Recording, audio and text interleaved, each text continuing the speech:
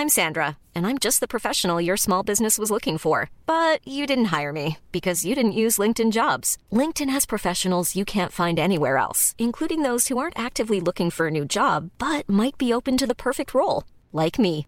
In a given month, over 70% of LinkedIn users don't visit other leading job sites. So if you're not looking on LinkedIn, you'll miss out on great candidates like Sandra. Start hiring professionals like a professional. Post your free job on linkedin.com/people today.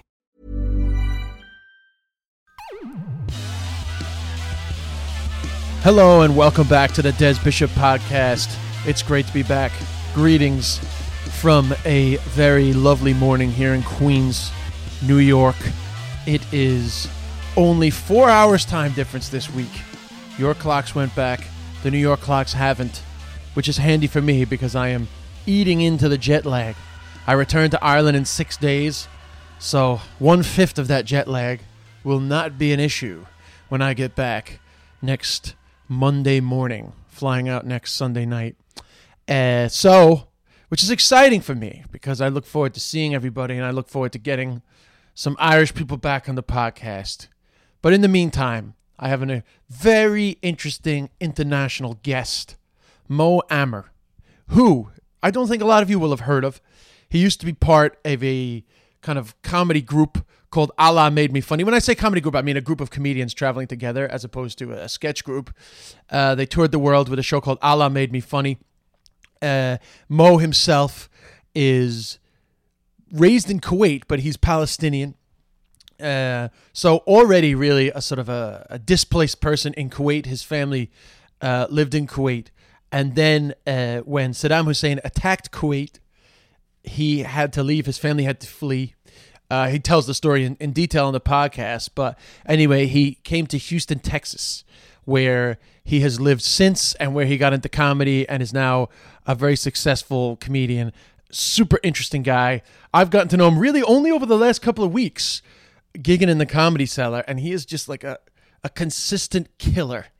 No pun intended there on the all Arabic joke thing. He kills on stage every single time I've seen him. I mean, I've never seen as consistent a stormer as Mo Amer.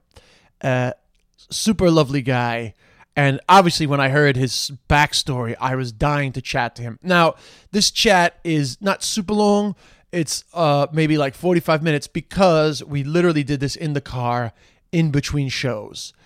So I apologize for that. I promise you I will have Mo back on to talk about things in more detail. But I still think what we have is super interesting. So please enjoy the very interesting life of Mo Amer. Hey, what's I going don't on? have like a... No, it's all good. Just jump in. I don't have like an intro. Hi, I'm with Troy McClure. Hi. So Mo Amir, right? Amer. Amer. Yeah, it's the bane of my existence. Bro. Everyone Don't worry. says Amir, right? People have said Amber. Mo Like, Amber? What kind of Arab parents would name their son Muhammad Amber? Yeah, unless they thought he was going to Bro, I was have before... a sex change and get into porn or something. I had a show in Fort Knox military base, and they give you like a whole cabin on the property. Yeah. I show up, they have a welcome envelope. It says, "Welcome, Mr. Amber." And I guess the Mo... That's our military guys. U.S. fucking military. That's where all our reserves are being held in Fort Knox. And they can't figure out Amer. Amer. Amer. Yeah, it's like Amer. hammer without the H. Oh, yeah, cool. And there's no anglicization on that, right? That's actually the name. It's it's Amer, but there's no Amer. there's no Ain, and there's like Ain, which is a letter in the Arabic alphabet. There's no Ain, and so it's like Amir. Yeah, what should have happened really is they should have put double A. Yeah. In front of my name, they put it Amer, so people start saying Amer. So that helps, but that didn't happen. And when I became a citizen, they said, "Do you want to change your name? This is the time to do it, because it'll be fast, it'll be super easy, and we'll make it happen."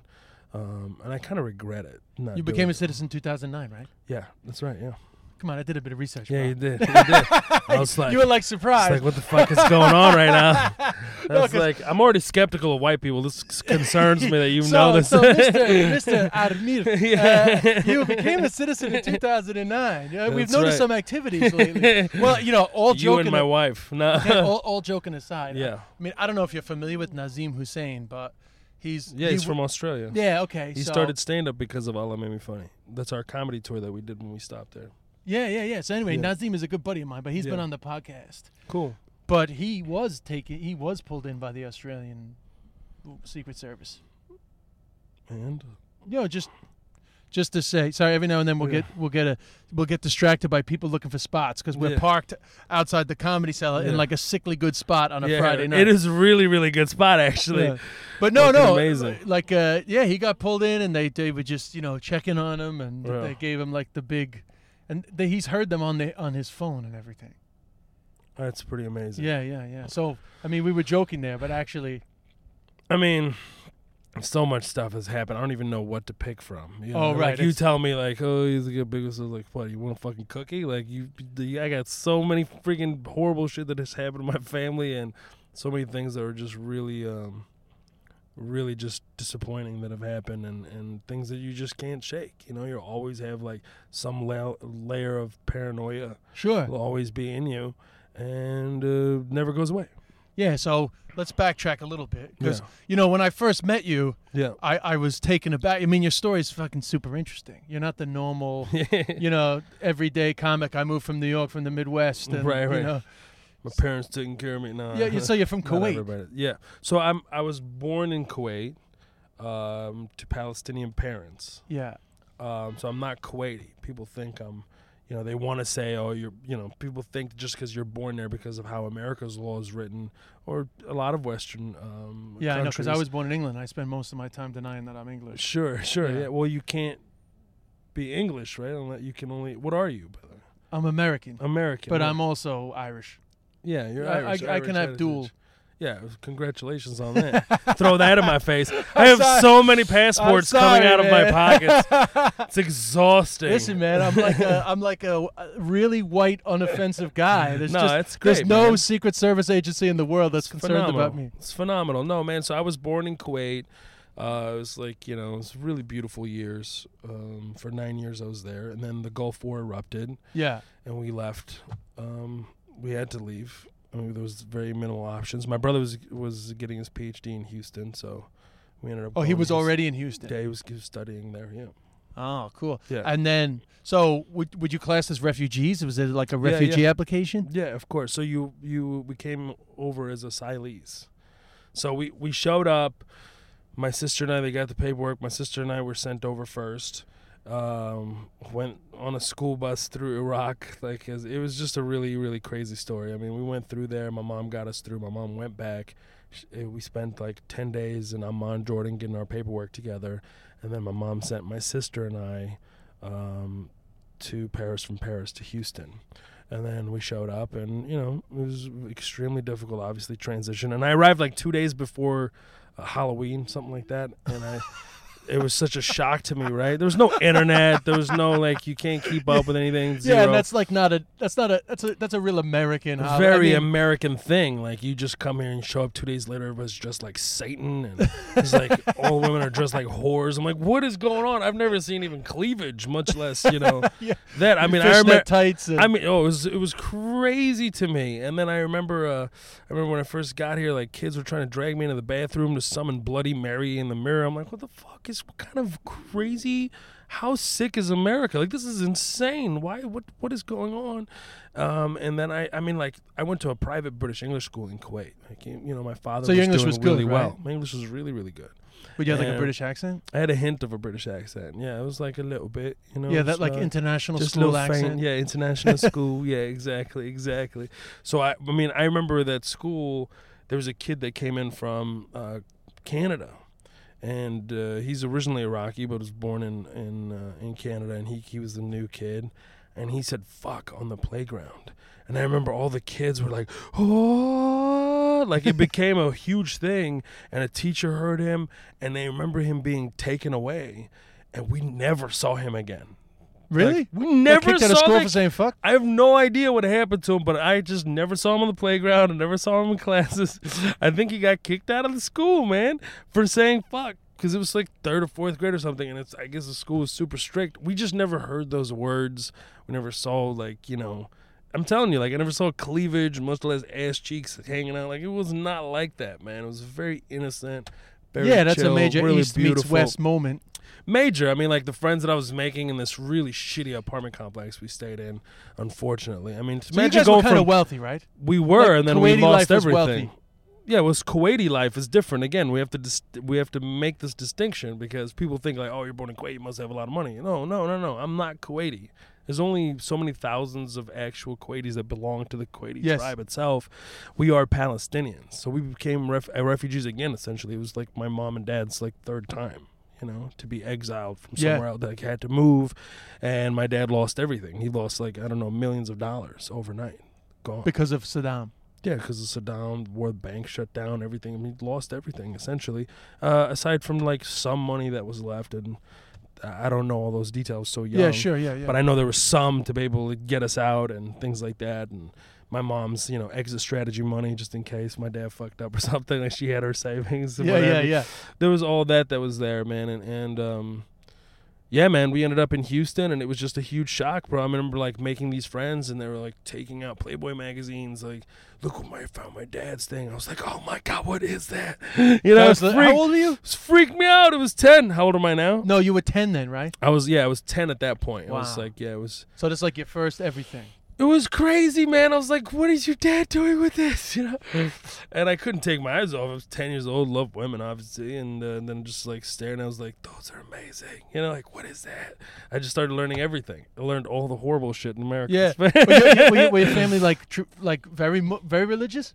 What does that mean, right? Well, like, so what you I have mean to, like, is, illustrate it. Okay, well, no, I'll just use, like, a Catholic example. Like, when I first moved to Ireland in 1990, because I had I had a similar thing to you in a way. I went to boarding school in Ireland. So, you know, Ireland was just more Catholic, more strict around sexual stuff, and definitely less open. Sure. So I was just wondering, like, did you guys have a kind of a more traditional sort of... Yeah, we definitely come from traditional background. You know, my mom still to this day prays 5 times a day, mashallah. Like, she's killing the spirituality game.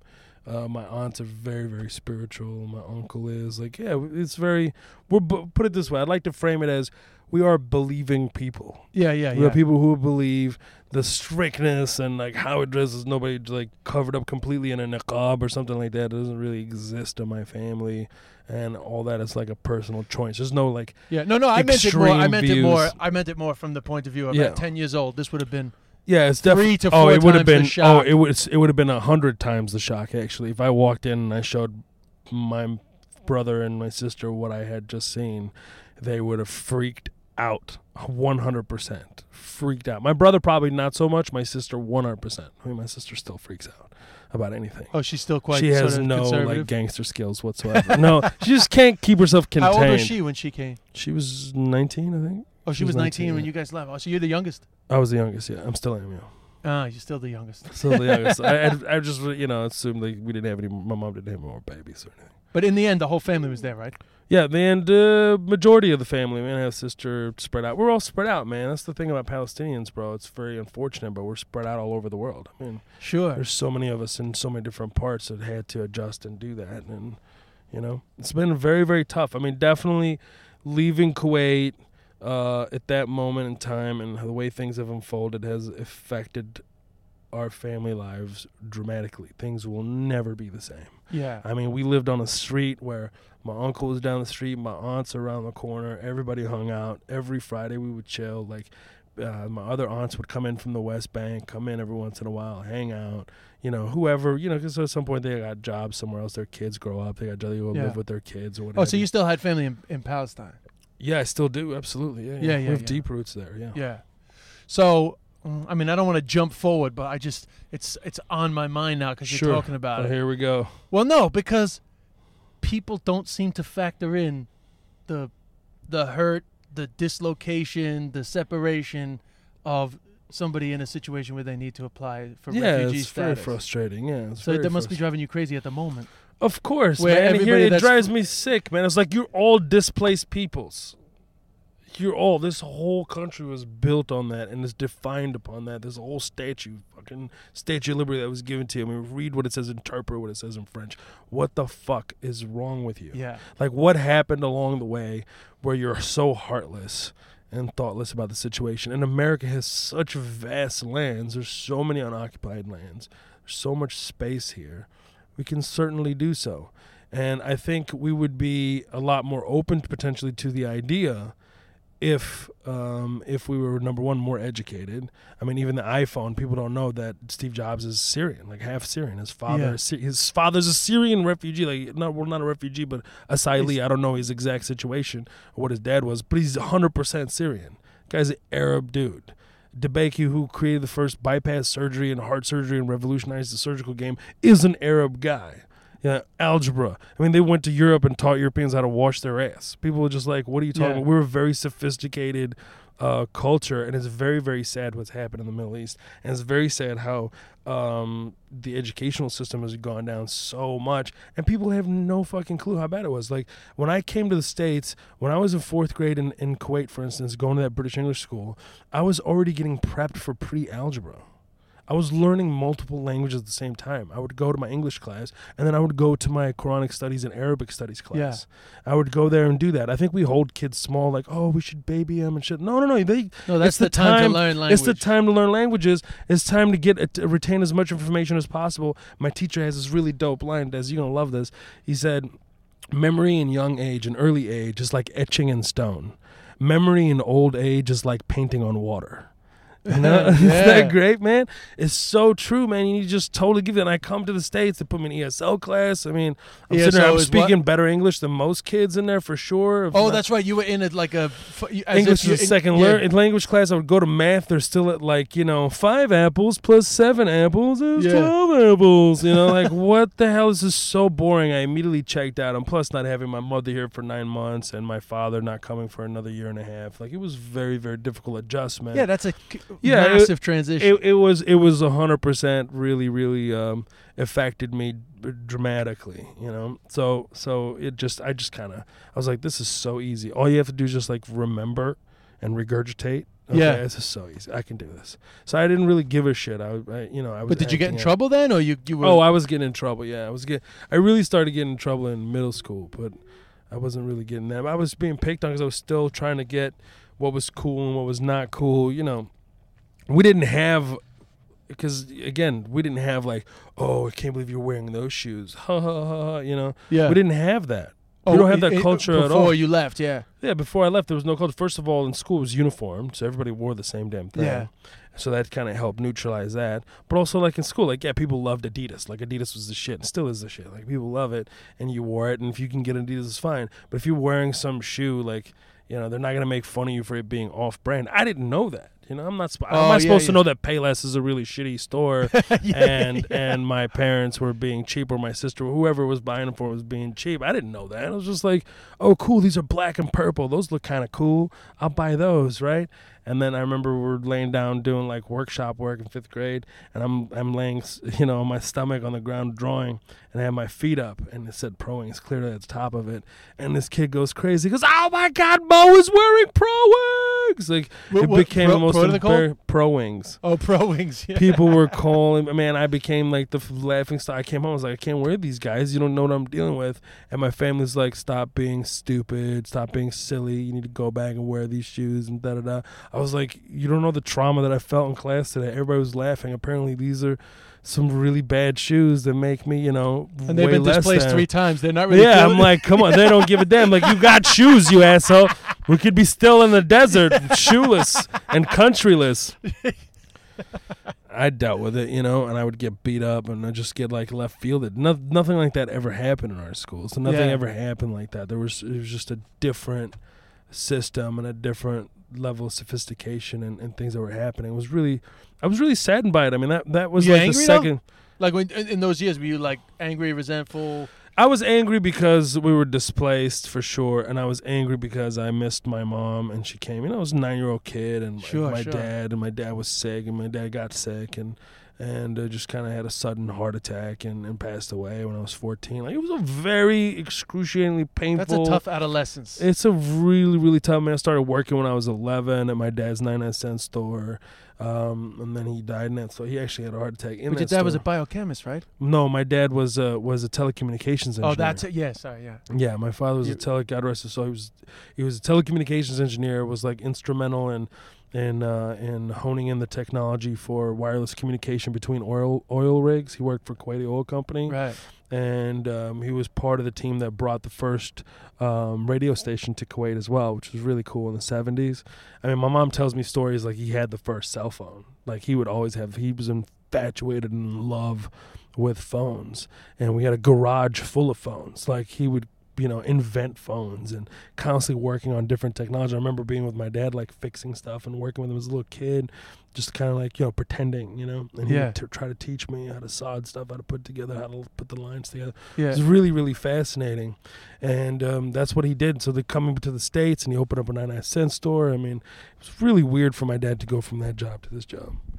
I was just making sure. Yeah, were you making sure we're just recording? Just because you talk about interesting shit, I was like, Jesus Christ, man, this motherfucker better be recording. So yeah, man. So that's, so then he but in America he just had a 99-cent store, or he got he had a 99-cent store. My dad was so legit. He was doing well. Yeah, but I mean, like, you're in Houston, right? Yeah, we're in Houston. You came as a asylees and all that. I mean, like, what are you gonna do? Yeah. So my dad opened up a business. That's what he knows. He knows business, and so he you just guys were loves comfortable in Texas? I mean, yes, yeah. Yeah. I mean, it's my home now. I mean, Houston is. No, but what I mean is, you guys weren't raised me. poor or anything. You guys did okay. Yeah, I mean, we're okay. Yeah. Yeah, we weren't like, we had a couple of rough moves. We didn't really know what the neighborhood was like, and we kind of had to go there and be there. Sure. There was a couple of apartment complexes that probably shouldn't have ever been there. Good friends with. I mean, like one year, one Halloween, they were just like throwing rocks at cars. I'm like, well, this is the worst Halloween ever, guys. We used to throw eggs. Can we just get? It's much better. Much better idea. This guy, I remember he grabbed a fucking rock as big as my adult palm, and he throws it at the station wagon in horror. I'm like, what are you doing? Was definitely not my friend. He was 100% the neighborhood bully. I was terrified of him, and I hate him. And he threw this thing at the station wagon. Boom! Hits the station wagon on the back. Guy just, and it's Texas. Everybody has a gun, bro. This guy grabs his pistol and starts chasing after all the kids in the freaking area. I was like, oh my God. I get in the apartment. I got like one piece of candy in my bag at this point, right? My mom's like, what's wrong? What happened? Thought you were trick-or-treating or whatever. I was like, yeah, I'm just not really into it. She was like, you look terrified. I was like, no, I'm just tired. I just want to run here. I just had like one quarter piece of Reese's or something like that, and I just stopped. It was just a really crappy neighborhood. Yeah. That's where I learned how to play the dozens, though. The dozens? Yeah, playing the dozens, talking shit about each other, which was horrifying to me because mother is the most sacred thing you have. I mean, like, it's taught to you as a kid and raised as a Muslim. It's like your mother is like, she's number one. She was mentioned actually 3 times. The Prophet Muhammad, actually, peace be upon him, would mention, like, it's God, your mother, your mother, your mother, then your father. That's how he highlighted the importance of the mom. He mentioned her 3 times between God and dad. It's very interesting, So for me, it's just like, yo, that's what it's all about. So I'm walking to school one day. It's like, your mama's so fat, she used a boomerang to put on a belt. Oh, your mama's so fat, she used a bale of hay as a tampon. Oh. Yeah. I was like, oh my God, they're about to kill each other, right? I'm thinking like, there's going to be a war here because wars would get started and back home. Shit. You talk about your mother that way, bro. They're bringing brothers, sticks, stones.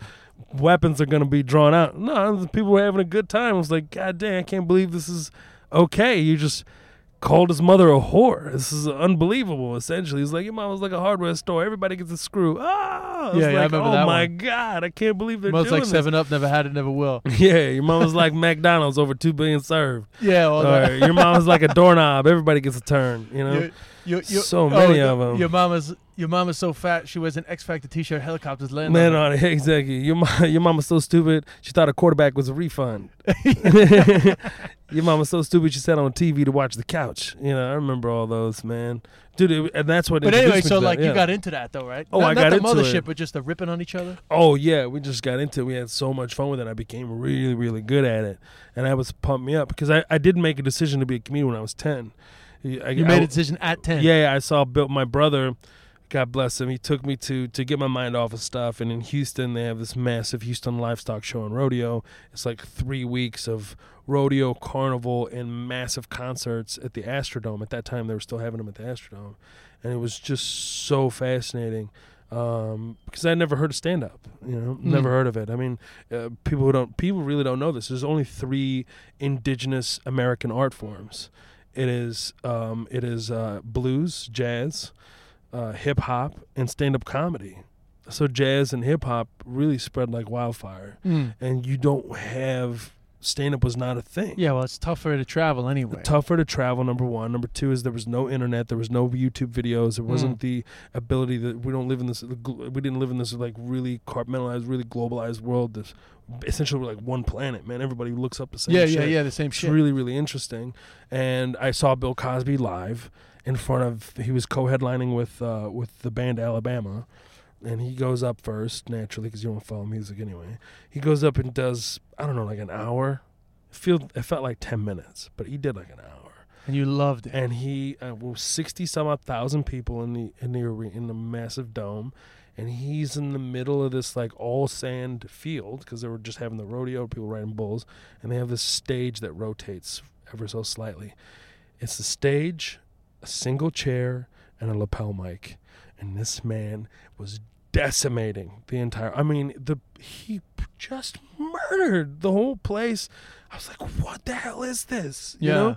My brother goes to stand-up comedy. I looked at him. I was like, "That's what I'm gonna do for a living."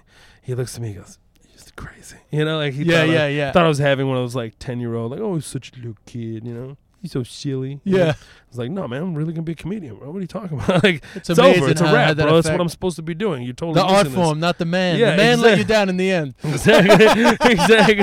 Exactly. You know, I try not to think about him in that way. It's hard not to, man. I've got to lie. But yeah, man, that's where I became, you know, I knew I was going to be a stand-up. I didn't know how it was going to all come together. And then my dad dies when I was 14, and I started skipping really hard. I was living like a Ferris Bueller's Day Off. By the way, I was like a grown man by the time I was 14. You mean like I've already been working. No, I didn't have a beard. Couldn't have him in school. I would still look like a little boy, but I was like a grown man. Like I already worked for 2.5, 3 years at that point. Had all kinds of. I had a job at a convenience store that my dad's friends owned, so they gave me a job there. I would drive my mother's van illegally and take her to work, and then I would go to school, and I would park way out near the high school stadium, and I'd walk because I didn't have a parking pass, much less a driver's license. So I would walk over there. I was selling like fake Versace sunglasses and Rolexes and Movados and Tag Heuers to, really wealthy drug dealers in the neighborhood. Taking wild risks like that. I was doing, some crazy shit just to make a little extra money. So I felt like a grown man, and I had money. I had pretty decent amount of money for somebody who was 14 years old. And we would go, and my other buddy, he was 2 years older than me, and friends from the neighborhood, like really tight. He would come pick me up, and we'd skip school and go to like Houston Astros playoff games and come back to school. Like, where you been? I was like, this playoff game. You were out with the Astros. They sucked. They lost. And they choked. I was living that kind of life, man. It was crazy, man. It was crazy to take trips to Mexico, like tell my mom I'm going all-night bowling. Like, it's horrible. And you didn't have the anxiety of fucking around? Like I remember when I did had anything some anxiety. Remotely like that, a lot of anxiety. I had a lot of anxiety when we went to Mexico, for sure. Melted away when I was just having such a fabulous time with the Latinos down there. It was a really great time. Really, really great time. Those are memories that I'll never forget, because those are like, we had our own hangovers, like we were teenagers, we already had them. I would go to casinos, and I had a fake ID, and I would go to the casinos in Louisiana, 15, and I would put on Scrubs, like the nurse's scrub. Yeah. So I bought some. There was a nurse that would come into the like convenience pretend you were store. I was getting like, out yeah, exactly. I was like, can you get me one of those? She's like, yeah. What are you going to do with it? I was like, I think I'm going to go to the casino with my boy. I think it'd be really great if I wore one. It looked like I just came off work, da-da-da. She was like, yeah. She got me one. I put that. I was very comfortable, by the way. So caught the little bus, the little, at the Chinese locations full of Chinese people get on there. You know, and pay $5 and they just barely look at the ID, whatever. Now we're at the casino. Ready to pop the question? The jewelers at BlueNile.com have got sparkle down to a science with beautiful lab-grown diamonds worthy of your most brilliant moments. Their lab-grown diamonds are independently graded and guaranteed identical to natural diamonds, and they're ready to ship to your door. Go to BlueNile.com and use promo code LISTEN to get $50 off your purchase of $500 or more. That's code LISTEN at BlueNile.com for $50 off. BlueNile.com, code LISTEN. Hiring for your small business? If you're not looking for professionals on LinkedIn, you're looking in the wrong place. That's like looking for your car keys in a fish tank. LinkedIn helps you hire professionals you can't find anywhere else, even those who aren't actively searching for a new job but might be open to the perfect role. In a given month, over 70% of LinkedIn users don't even visit other leading job sites. So start looking in the right place. With LinkedIn, you can hire professionals like a professional. Post your free job on linkedin.com/people today. And they didn't have all that crazy technology. You couldn't Google stuff. So they didn't have all the ability to like scan your stuff. Yeah. Back it was nothing like that. They would just look at it, and it was a really flawless. Aside from having hologram stuff, it was really, really good copy of Mississippi driver's license. And they didn't even check it. Actually, I just walked in the first time with the scrubs on, and I was like playing blackjack and learned how to play mahjong from these Chinese people. It was great, man. So we were you living must it have had up. some teachers though that were like saying you got some this is what potential. happened. This is what happened. Yeah, it's you're a phenomenal host, Des. so bringing it back in. So when I was 14, and I have really, really good friends. We're super tight to this day. There's 8 of us that grew up together in a neighborhood. One unfortunately died in Afghanistan, and they're all wildly successful. They all have done very well. From pharmacists. Buddy Vinny is the head of. He's the 89th flight commander in NASA's history. He's the guy who takes care of launches and stuff. He's amazing. So I saw my friends like really achieving, and obviously I come from an educated family. Like, it was really weighing on my heart at some level. So my English teacher in 9th grade walks up to me and she says, "Mo, you're slipping. My dad died over Christmas vacation." So when I came back, I just didn't give a shit. Skip, whatever. My mind wasn't in it. I still have that report card. It was like 50s, 20s. Like, I had horrible grade. I had like a 10 in wood shop. Who the hell has a 10 in wood shop, right? In metalworks class. And my teacher's like, "How would your father feel if you don't graduate?" And I started crying. I was like, he would be devastated. I would be devastated. Yeah. It would be horrible. She goes, "You say you want to be a comedian, right?" I was like, "Yeah, I want to be a comedian." She goes, "Okay, I tell you what, I'll make a deal with you. You go up in front of the class right now," because we were studying Macbeth at that time. She goes, "You can recite any Shakespearean monologue you want. You go up in front of the class, you recite it now. I'll give you the same grade you had the first semester," which was like a high B, I think it was, something like that. I was like, "Yeah, what do I have to do, though?" She goes, "Well, I'll give you that grade, and I'll let you do stand-up every Friday." Okay? I was like, "All right, I'm listening." She goes, "But the thing is, you can't ever skip. If you skip, you miss school, you ditch, you don't have an excuse, I will flip that grade back exactly where it was, lose everything, deals off, no stand-up, nothing."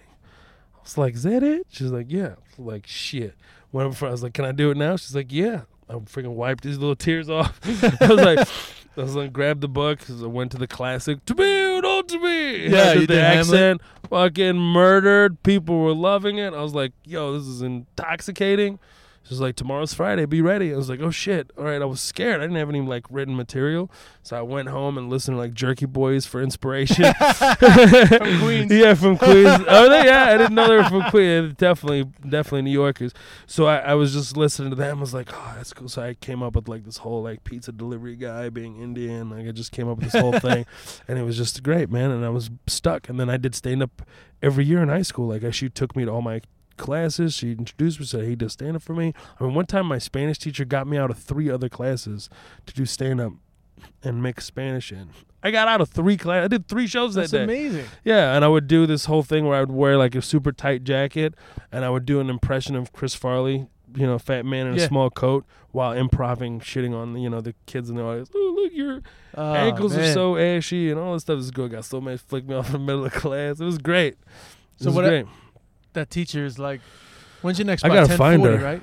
Yeah, something like that. We got a bit of time. But this is my first in between gigs podcast. Yeah, I know. This is cool. You So got a spot soon too, huh? Midnight. Midnight. Okay. I came in early for you, man. Oh, dude, thank you. Well, your man. story's too interesting not to get it on record. I mean, and I'm you sure couldn't get anybody tell. else, could you, Des? No, I fucking. I'm just kidding. I'm teasing. No, because you know, when teasing. you said you're like a Palestinian born in Kuwait, I was like, come on, this is every fucking NPR station in the world is school dying. bus. NPR is dying to interview you, man. You got the whole package. Yeah, when you talk to Terry Gross and see if she can get me on. Islamophobia, the whole package. Yeah, man. But anyway, just before we get off it, sure. Do you have any contact with that teacher now or no? I don't, man. I really want to find her though. Because I had 2 English teachers in 9th grade. They were both like, each one would specialize in different. It was a weird class, but it was fun, really fun class. And I think it was Mrs. Broderick. Man, I hope to find her. I should really try to find her. Because I had a similar enough experience, fun enough when I was 14. I was getting kicked out of school, but I had a great teacher who gave me a little bit of a break. Amazing. But I wrote a book about my dad, coincidentally enough. Oh, cool. What's it called? My dad was nearly James Bond. Long story. Dope, man. It's a long story, but anyway, it doesn't matter. But when I wrote the book, I dedicated it to my family because it was after my dad died. So I dedicated it to the rest of the family and to Mr. Passione because basically he made me write. That was the deal. He said, look, I'll give you better grades if you write whatever the fuck you want, but just write anything. That's really awesome. So it's funny. Man, teachers funny how shit, teachers dude. are like that. Man, teachers. I mean, good ones, man. I remember all the good ones. Okay, Mr. Steak in 5th grade. Okay, I remember him clear as day. Lugene Kreisner, my theater arts teacher, who happened to be in 6th and 7th grade, and then she became a high school theater arts teacher. Which, by the way, I was too scared to join until Ms. Broderick dragged me over there. She says, "This kid keeps doing all these different accents, coming in with original material. Can you please do something with this kid? He needs your help." Yeah. I was like, whoa. Next thing you know, I'm like pulling leads and singing. I didn't know I could sing. I'm doing like funny thing happened with the waveform. I'm playing Pseudolus. It's amazing. But the funny thing is, that's what you should be doing. But that's as a teacher, that's a problem with the education system. Exactly. Is that for somebody like you should be doing that stuff. Well, look, I mean, I think the teachers would be way more involved if they weren't worried about their fucking bills. You know, like how they're going to pay for their next whatever. I mean, they get paid so poorly for the intense job that they have to do, and they don't have the tools to like engage the students. I mean, some of them get really creative and they're very passionate, and you see these, you know, viral videos. Oh, this teacher did this and that. But not every teacher's like that, man, in the system and how they are and what they learn. I mean, even the textbooks and how far. I mean, how can you not be studying Malcolm X in class? How are you not studying Malcolm X? Like real black history. How are you not studying that? How are you not studying the era Malcolm X, Muhammad Ali, Martin Luther King to the details which you be studying? How is that not part of the system? Spend so much time on the Revolutionary War, which is important to know how the nation was created, but it's important. Less relevant to your life than how modern America exists. Exactly. I think there's a huge gap in that, and it's very frustrating on what they learn and how they learn it, and it's really just like copy paste kind of learning. It's like, so let me ask you this, something a little different. Let's switch it up. Yeah, this is a conversation I've been dying to have for a long time with a Palestinian. Oh God. I still need to work in this business, okay? You can't be... listen, don't worry about it, man. It's all good. No, we're good. I live in Ireland. In Europe, there's definitely more sympathy with the Palestinian cause than there is here in the United States. Mm-hmm. That must be frustrating for you, right? Just like I'll give you a quick example, then you can jump on it. My liberal American friends tend to be quite critical of Palestinians and the way that their perception of their behavior. My liberal Irish friends 100% have a sympathy towards the Palestinian cause. Mm-hmm. So that must be interesting for you to see that divide. I don't even know where to start. I know it's a biggie. It has eaten a piece of my soul on a daily basis. Right. Yeah. I mean, Like don't I- get yourself in trouble. I get No, it. it is. No, it is. It has eaten a part of my soul pretty much regularly. It's nothing about getting in trouble or nothing like that. It's just I love everyone. The fact that I even have to preface Yes. that shit with that conversation is fucking utterly infuriating. You know? We've been there for years. We've been there. There's obviously people had to move. People didn't leave their houses easily. How are you going to do that? Once you're given a particular land and there's people that exist there and you walk in and you take them. There's people that still have their house keys. They're living in tents. They still have their house keys with somebody else living in their home. They have to acknowledge that, at least acknowledge that there is a massive exodus. There was a huge situation. And it's really, really unfortunate that none of that is acknowledged at all.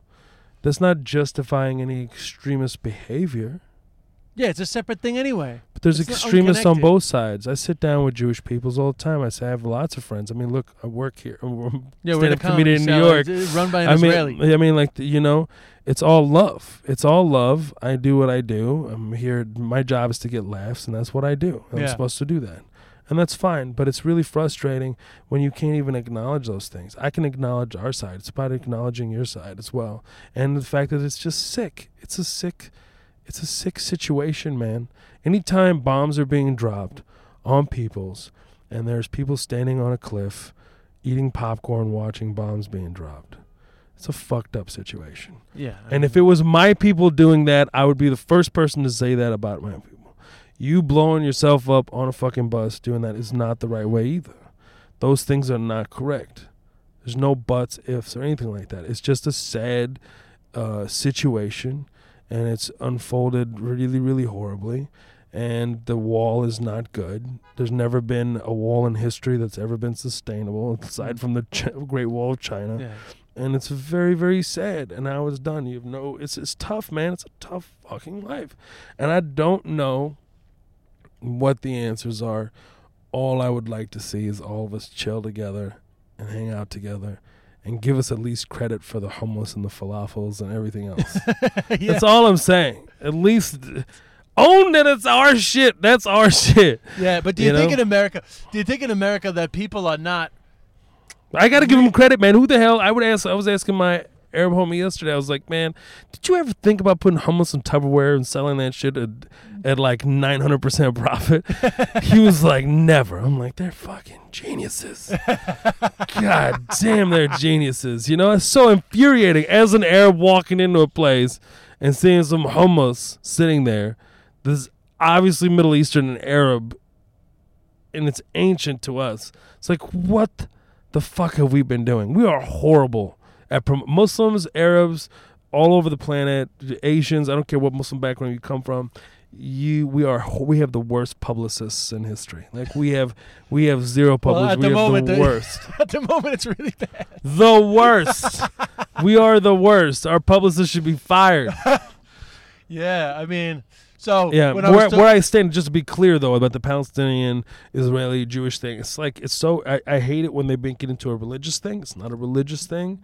It's not Jews and Muslims hate each other. It's bullshit, man. And when the Jews were getting persecuted and things were happening there, they would come and they would seek refuge with Muslim peoples because they could relate to them the most, and they had the closest etiquette to them. We're both on the lunar calendar. We both have similar practices. We both have they would do that in Europe as well. When being persecuted and things like that, when Muslims were in Spain, a lot of Jews and a lot of people would come and have their dealings settled in Muslim courts and actually have them there. People need to know this fucking history. It's so infuriating. Commercial break in New York City. So yeah, man. So it's So it's just very, very frustrating. Those are facts. When they were there, my grandfather, God rest his soul, in the West Bank, we used to work in Haifa. We had a house in Haifa. Now we live in Burin. He moved back there. He was a great, great man. He would walk, and he had Jewish friends. He had Christian friends. It was all good. They used to go down the street, hang out during Christmas, visit them with the Christians, and chill. They would go hang out with after the Sabbath and following day when they were chilling, relaxing, having some coffee together, play cards together. This is all shit that was happening when there was no walls. It was convenience. You used to drive from Amman to go pray in Jerusalem.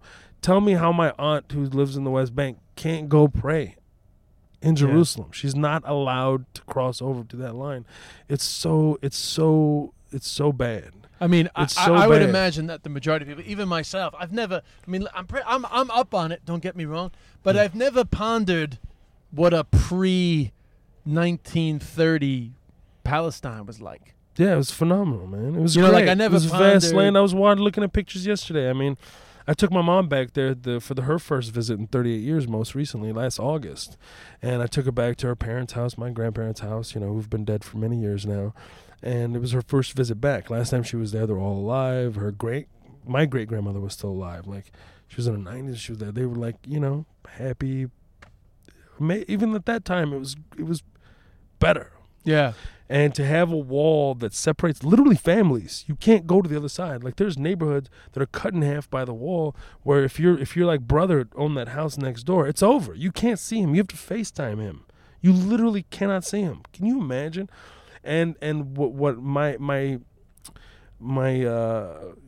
feelings about the wall is that when you keep each other separate, you can't ever bond. You can't ever get anything out. You can't get the shit out of the way. Yeah. You can't, you got to take the wall down. The wall has to be going. We all have to be one, chilling together, talking to each other, get angry with each other. There's going to be people are going to kill each other. It's going to happen. But eventually it's going to stop. Eventually you're going to grow. Eventually you're going to be better. Eventually you're going to, those relationships are going to be better. There is possibility for hope of the end of tit-for-tat violence, people blaming each other, all these things. It's going to happen. You have to get it out, like the civil rights movement. People upset. There's hoses, all this shit. But there's things that did get better, able to vote. It happened in the north of Ireland, but of course, yeah. I feel like it's more entrenched now with the Israel and Palestine. Yeah, I don't know, man. All I know is I walk this earth loving everyone until they give me a reason for some reason. So can you be otherwise. funny about it on stage?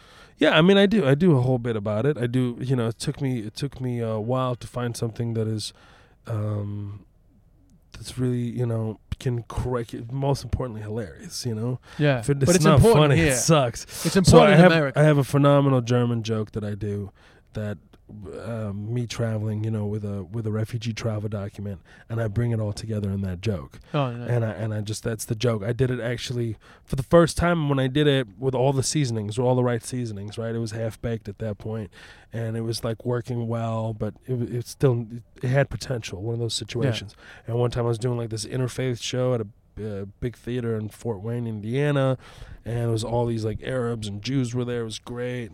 And I decided to do this joke, and I finally found like the rest of the seasoning, right?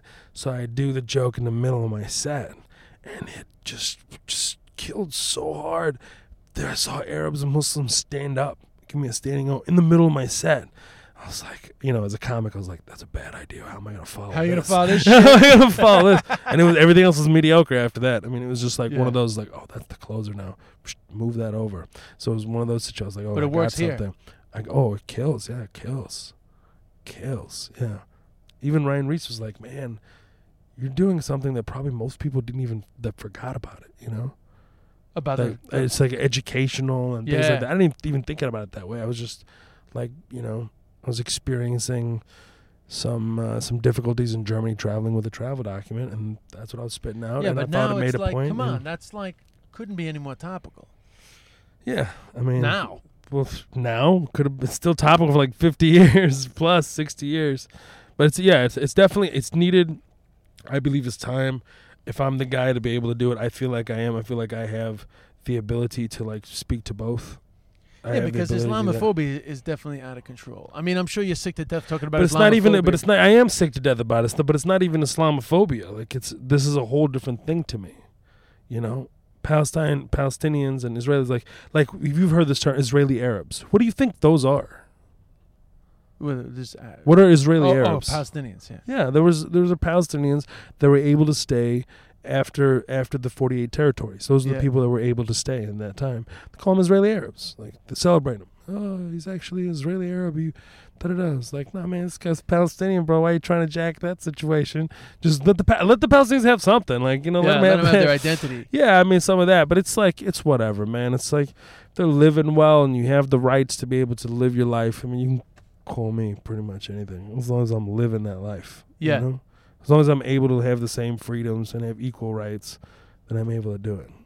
So you've been Spending there a lot of time on this. Oh, sorry. You know, It's all good. I was. That's why I asked you, can you be funny about it? Because I was just curious. So No, I mean, there's a lot of it's just such a personal thing, such a important thing to talk about. I don't want to just like joke about it and we move on. The point is I love everyone. It's important. There's horrible things that are happening. It needs to be fixed. I don't know how it's gonna be fixed. I hope it doesn't get much uglier than it already has. I mean, Syria's getting bombed into. It's disgusting. What's happening. It's a tough. It's just sad, man. I think people are just oblivious. Like, oh, just go eat McDonald's and watch movies and Netflix, and it'll all go away. No, it's all piling up, man. Eventually, something's got to give. Something's gonna give, but I don't know what the hell it's gonna be. It's terrifying. I know. It's scary. It's terrifying. It's scary. It's all England's fault. You know, it's all Britain's this fault. is a comedy podcast. It's all fucking English fault. Dude, man, I listen. We be funny all the time. Yeah, I know. It's funny is so. The problem with comedy is it's so restrictive. Yeah, it is. You know, in the end, it's like I can't actually get to what I want to talk about because I gotta get a fucking punchline in here. Like punchlines. Yeah, don't when fit. you're doing an hour though, you could squeeze that. Yeah, stuff in. yeah. Yeah. So so the last thing I want to talk is I know you got to Sure. do a spot in Yeah. 15 minutes, right? Right. So I don't know if you noticed, but I went to China to learn Chinese to do stand-up comedy. That's pretty incredible. Yeah, I did it before. I learned Irish first. And You I did- speak 100% Mandarin? Yeah, I do comedy in Mandarin. You do comedy in Mandarin. Yeah. You haven't seen it. I do it sometimes in the cellar, just a quick bit about it. But I have a whole 1 hour. I made a television series about it. About going to China to learn Chinese to do stand-up. That is the most amazing thing I've ever heard Okay, well, in stand-up. That's here's why fucking I'm bringing it up incredible. to you. Yeah, go for it. because I have been trying to do the Arabic version of the same thing. You know, Okay. but it takes time. Obviously, I took it to Vice, but no bite yet. But I a number of people bring up people like I noticed you've worked with Bassem Youssef and all that stuff. But people Yeah, I know. always I was ban- on this TV show before they yanked him off. I was Yeah. actually the two comics that were on the show. It was me and Jon Stewart, American comics. Yeah, Jon Stewart seems to be in He love was- with him. Yeah, they're very, very tight. They're very, They're very tight. Yeah. But anyway, when I started researching you, I saw that you're connected with that, and then you did the what was it called? He was at my special taping actually last year in May. Yeah, but what was your the trio thing that you guys somebody else? Allah Made Me Funny. Oh yeah, Allah Made Me Funny. Yeah. And so then I thought, oh, you're kind of what people have mentioned groups like a group of Muslim comedy. Sure, yeah. So I knew that you were one of them. Yeah, we did that for like 11 years. Yeah. So have you done comedy in Arabic? Yeah, I actually did my first official Arab tour in Tunisia this past June. Matter of fact, Bassem came and opened. It was very, very nice of him to come do that. And I did 4 shows. 3 of them were in Arabic. One was even though it was promoted for English audiences, and the other 3 were in Arabic. They progressively became better, of course. I mean, because it's not like I can go out to New York City and be like, let me work out this 15-minute Arabic set. Yeah, listen, You can't really do that, so you just hop on stage and just fuck around, do it. Yeah, you just do And did it. you find when you were doing it in Arabic that actually the best stuff was the more impromptu stuff? Because a little bit of everything. It was a Yeah. little bit of everything. When I started translating it properly and getting the word structures correct, it was a different situation. So here's my thinking on it, because my vision with the Chinese project was China's a super important place in the world now, completely misunderstood. Chinese people completely misunderstood. How do you do a series about China that's not the usual fucking China's this horrible place with pollution and money and property, blah, blah, blah. Sure. So it was like, let's figure out their sense of humor, learn their language, get to know them, and make a Right. series about the Chinese people. So it's the same thing with the Arab world's a little different because it's not one entity. There's like Right. all these other countries. But anyway, my mission is to do the same thing, but particularly now it's more important because people hear Arabic and they automatically think terrorist a lot nowadays. So it kind of like has an importance. But I'm Yeah. curious to know what you think about that idea. Only because you've been doing that and you're in that world. Right. No, I'm just sick of white people trying to go over to other countries and it can't freaking go to Ireland, asshole, and do that. Stop taking our jobs. Yeah. No, Well, I think it's a phenomenal idea, actually. I think it's really, really cool. I totally encourage you to continue on it. And anytime I have a show in the Middle East, you should come and do some Yeah, stuff, well, I mean, I'm man. going to need help. I mean, the thing about China was I got there and I discovered a little bit of a stand-up scene, but it was quite new. The Yeah. Arab world, sort of like It's a big North time. There's Africa. a booming yeah, stand-up there scene. seems to be. It seems to be bigger. I was doing shows in Cairo in 2007. yeah. because I thought I would base myself in Cairo at the start to just learn the language. Yeah. But, you know. You can still do it, though. It's cool. Every year, you just never know. It's probably which is pretty the place. cheap. No, it's cool. Cairo would be good, though. Yeah, and they Cairo's have a big good spot. entertainment industry. Big entertainment industry. But it's good, though. It's a good place to go speak Arabic. I mean, go learn Arabic and stuff. Yeah. It's a good spot. So, I mean, that's it. I mean, I would ask you a few more questions, but I'm aware that you got to go and rock the village. What do you? Which room are you playing now? I'm going to McDougal. Oh, you're doing the regular Comedy Cellar? Yeah. Israeli owned? I'm happy to do it, all right? Stop trying to fuck me over, Des. I'm kidding, man. I know. No, like, they clearly like you, and they clearly love you, and you kill it every night, so it's fine. So, yeah, man, thanks for chatting to me. I mean, I'll have you on again. Maybe we could chat more about political stuff and, maybe chat like the post 9/11 world. There's like loads of things we there's could chat so about. much, bro. We can spend hours. But, listen, I fucking pulled you from one gig, got you in no, my I car. appreciate you. I appreciate you. So I'll hit you up You again sound so soon. creepy when you said that. I already, dragged you between shows and put you in my car and forced you in here. And my pants But, are down. It's so I'll hit weird. You up again. And, after Yeah. this goes out, I think some people will have a lot of questions. Yeah, I'm down. I'm down, man. So I'm we'll down. have you on again sometime. Let's do it. I'm ready. So thanks so much, man. Hey, thank you for having me. Thank you, Mo. Thank you so much. Super interesting. I can't wait to chat to Mo again. Thanks, obviously, as always, to you, the listener. Just a few things since we're at the end of the podcast. I will be back in Ireland next Monday, as I said. And I will be doing the last stretch of the Grey Matters tour, touring quite a few places. First gig is in Macroom. And check out my website, desbishop.net, for dates on that. And I will also be writing for the new series I have coming out in December called This Is Ireland. 4 more eps following that format of that election special show that some of you may have seen. Very much in the John Oliver / Daily Show vein. So keep an eye out for that. And, I have to say, I have very much enjoyed my time in New York, particularly lately gigging in the Comedy Cellar as much as I have been. It's been super interesting. I've gotten to watch Chris Rock work out his new show 3 different occasions, including last night. I have been in his presence. I mean, he kind of talks at me, at a few of us. I can't say if you turned to Chris Rock and said, do you know this guy, he would ever remember me. But on numerous occasions over the last 2 weeks, he has been talking at me. I literally think that he is constantly trying out material and working out ideas. But it has been a great honor and very entertaining to be in his presence. One of the most persistently, consistently, eternally funny men that I have ever met, as in that on stage and off stage, he is just non-stop funny, never off, and I'd be happy for him to talk at me anytime. Great fun, I have to say. Also been performing with Louis C.K. I mean, I know him better because he's been to Ireland a few times. Anyway, all I can say is I'm very excited to go back to Ireland, but I am also a little bit sad to be leaving all that. It's been very inspiring, creatively inspiring, motivates you to think that there are other places you can go in your career.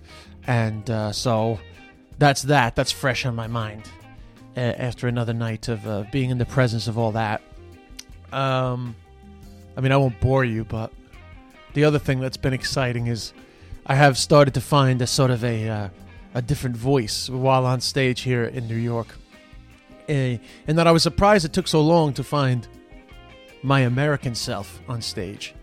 This is not that I'm silencing my Irish self, but I've just only recently started to find the sort of Queens me coming out on stage.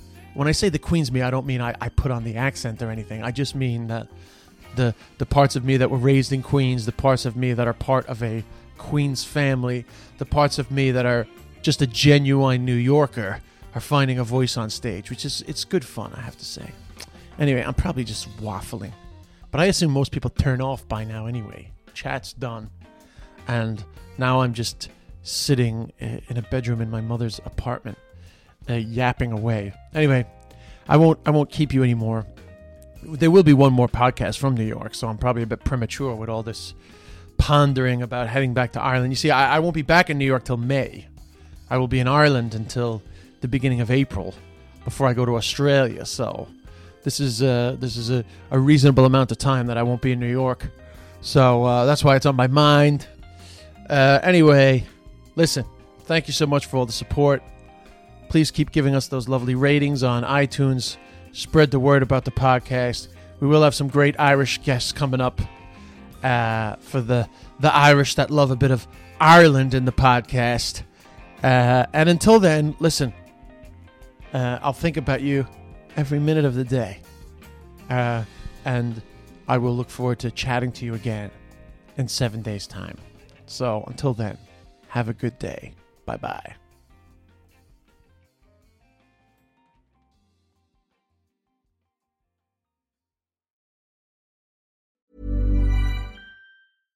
Imagine the softest sheets you've ever felt. Now imagine them getting even softer over time. That's what you'll feel with Boll & Branch's organic cotton sheets. In a recent customer survey, 96% replied that Boll & Branch sheets get softer with every wash. Start getting your best night's sleep in these sheets that get softer and softer for years to come. Try their sheets with a 30-night guarantee. Plus, get 15% off your first order at bollandbranch.com. Code BUTTERY. Exclusions apply. See site for details.